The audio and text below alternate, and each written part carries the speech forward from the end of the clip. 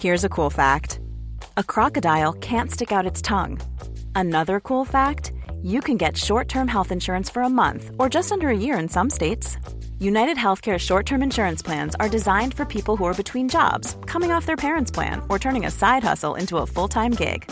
Underwritten by Golden Rule Insurance Company, they offer flexible, budget-friendly coverage with access to a nationwide network of doctors and hospitals. Get more cool facts about United Healthcare short-term plans at uh1.com.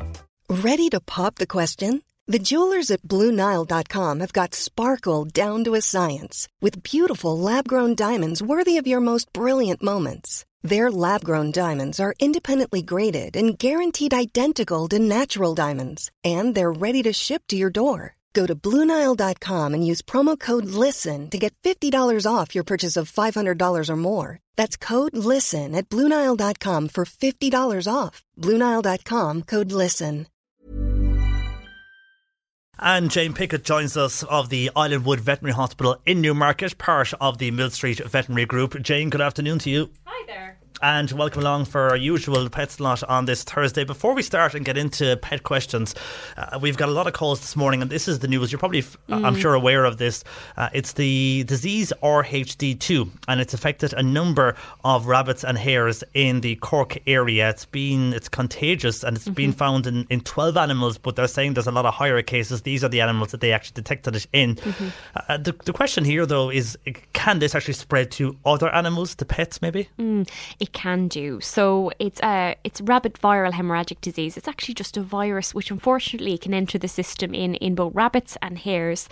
And unfortunately it causes catastrophic damage, lots of bleeding, and it's usually not a happy outcome. Now, it can transfer to other animals, as in other rabbits, other hares, creatures of that nature, but as regards transferring it to people, no. It's not possible to catch it as far as we know. And to other, let's say, dogs or cats, if God forbid one of them, let's say, if a dog went out and ate a rabbit or caught a rabbit, we don't think that there's any transmissibility. We don't think that it's transferable. But certainly between, let's say, wild and domesticated pet rabbits and hares, yes, it can certainly be transferred. I think the important thing to say here is, particularly as it's become a problem in the local area, if you have a rabbit, it's best to check your little vaccination card for your rabbit, if it is vaccinated, and make sure it's vaccinated. We always vaccinate for myxomatosis, but there's a new vaccine for this viral hemorrhagic disease, which covers a few strains of it. So it's important to protect your rabbit from the strains we can do if we can. So if you're uncertain, contact your local vet, make sure you're vaccinated, and if not, get it done.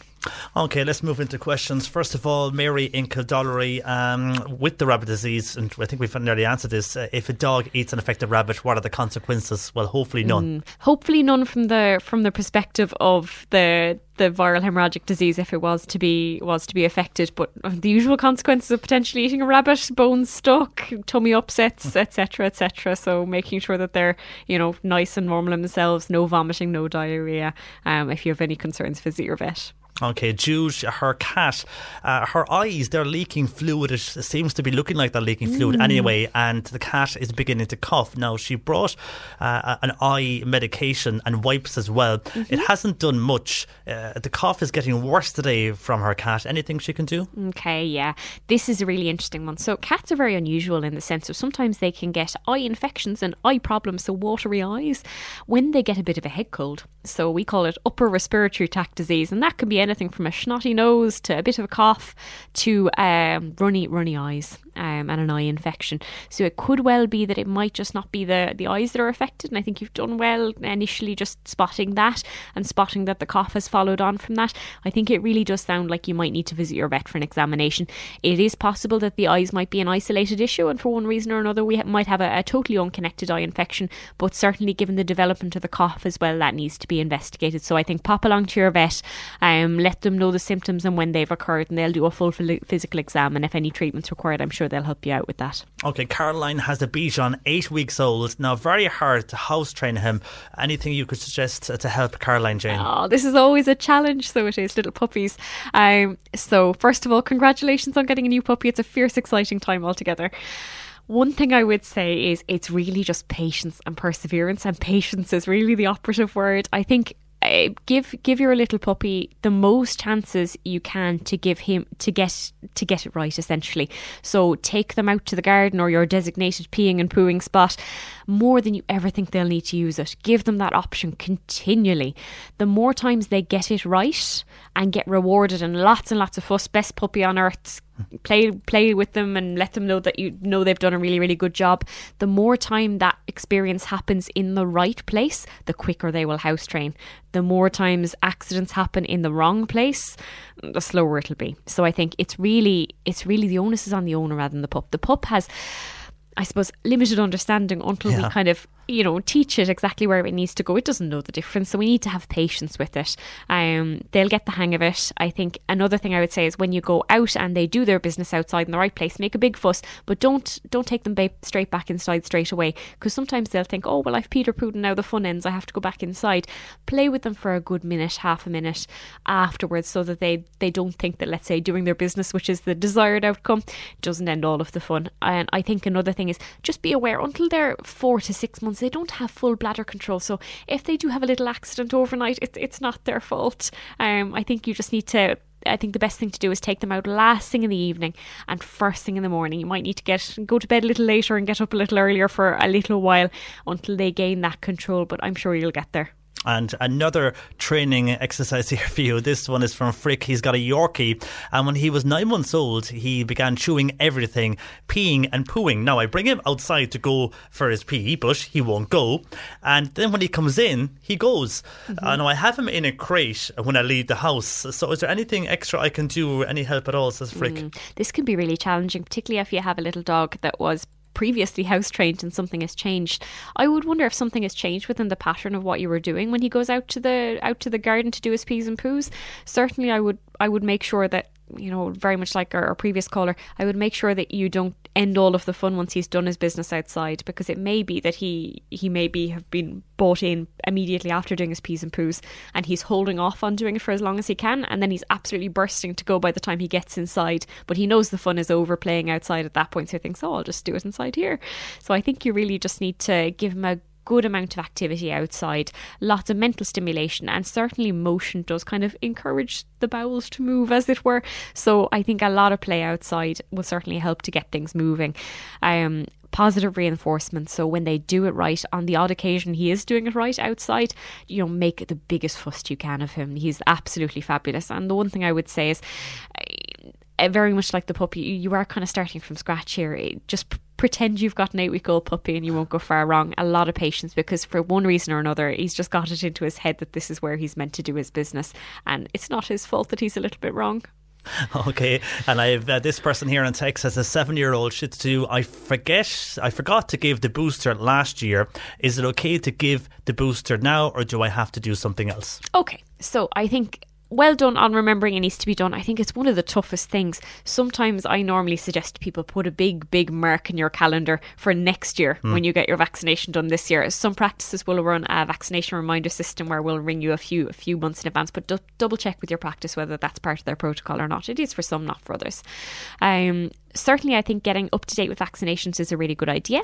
For this little dog, if they've missed it last year, they can certainly have a vaccination this year, but they'll probably need to be restarted. So they'll probably just need an extra little injection, depending on what vaccination brand we use, anywhere between 2 to 4 weeks after the first one. And then they'll be back up to date. It's very much like when they were a pup and they needed a course of primary vaccinations, so 2 vaccinations in sequence. Essentially, if they've had lapsed vaccinations, so had a year without vaccination, we just pretend they're a pup and restart them again. So there's no problem. I think you're doing exactly the right thing restarting. Have a chat with your vet and I'm sure they'll get you sorted. And Mike in Knocknagree, he has 3 family collie dogs. The father is 16 years old and is very healthy, and the he and she are 7 years old, again very healthy. Also, I worm dose them 3 times a year. Is there anything else they need done? Also, I gave them multi-injections 2 years ago. Okay, so certainly it goes for any dog really out there. They do certainly need an annual vaccination once a year. and that prevents most of, let's say, the potentially fatal infectious diseases that we can potentially vaccinate for. So I suppose the biggies around here would always be parvo, but particularly leptospirosis, because I know certainly as a practice we see waves of loads of dogs becoming affected, and it breaks my heart because it's something very preventable. So make sure they get their vaccination every year, and while they're there they'll probably get a health check. Health checks are really, really important just to nip early problems in the bud, and a lot of the time it's, let's say, avoiding problems later. So whether it be dental disease, we can tackle that earlier on, and the earlier the better. Or whether it be, let's say, a problem of old age. Sometimes if we catch things earlier, we can manage them a lot better. So there's no point in putting off the health check. So normally they will be done at least once a year with the vaccination. I think you're doing a good job with the worming. I think potentially a little bit more frequent is suitable for most dogs. Now, it really depends on your individual circumstance and their risk. But let's say an average dog that's going out for their walks and pottering around the house and has access to the outdoors, I would normally say for most dogs every 3 months will be adequate, so quarterly. And normally you would need to do them for, let's say, fleas, mites, lice as a preventative. So it's much easier to prevent these problems rather than solve them, because you're opening a can of worms trying to get rid of fleas in a household, particularly if you have multiple animals like this gentleman has. So I would say a flea preventative. Speak to your vet. There's a number of options. Sometimes you can use a little spot on treatment, and normally they're monthly, or sometimes there's tablets that are every 3 months. But I think the main thing I would say with the preventative treatments is speak to your vet. They'll be able to guide you both as to their level of risk and how frequently they should be done, but mainly they'll be able to guide you as to what products will actually work, because there's a lot on the market that are maybe a little bit more dubious. All right, okay. And very finally, briefly on this one, I have 2 Rottweilers, a mum and a son. The mother is neutered, but the son won't stop hopping his mother. Do I have to get him neutered? I don't know what age the son is now. Okay, I would say yes, I would advise that. Now, the one thing I would say is make sure 100% that the mum is neutered. So I would have a think back, make sure she is neutered, double check with your vet on their records if you can. Just make sure that she's, let's say, not coming into heat, and that's not what's, let's say, causing the excitement. Making the excitement, yeah. I would say, in any case, unless you're intending to breed from the son, I would definitely recommend castration for a number of reasons, both behavioural at points, but also health. It reduces their risk of testicular cancer, prostate cancer later in life. It's a really good thing to do. Sometimes what I would say, however, is some of these, let's say, hopping on, humping behaviours, chasing the ladies, some of them are learned behaviours once they've developed. So there's no 100% guarantee that castration will, let's say, get rid of those behaviours. Okay, Jim, well, thank you for that. Yeah. And best of luck to that particular dog owner there with the mother and son. We'll talk to you next week, Jane. That's Jane Pickett there of the Islandwood Veterinary Hospital in Newmarket, part of the Mill Street Veterinary Group. Join us today during the Jeep Celebration event. Right now, get 20% below MSRP for an average of $15,178 under MSRP on the purchase of a 2023 Jeep Grand Cherokee Overland 4xe or Summit 4xe. Not compatible with lease offers or with any other consumer incentive offers. $15,178 average based on 20% below average MSRP from all 2023 Grand Cherokee Overland 4xe and Summit 4xe models in dealer stock. Residency restrictions apply. Take retail delivery from dealer stock by 4/1. Jeep is a registered trademark.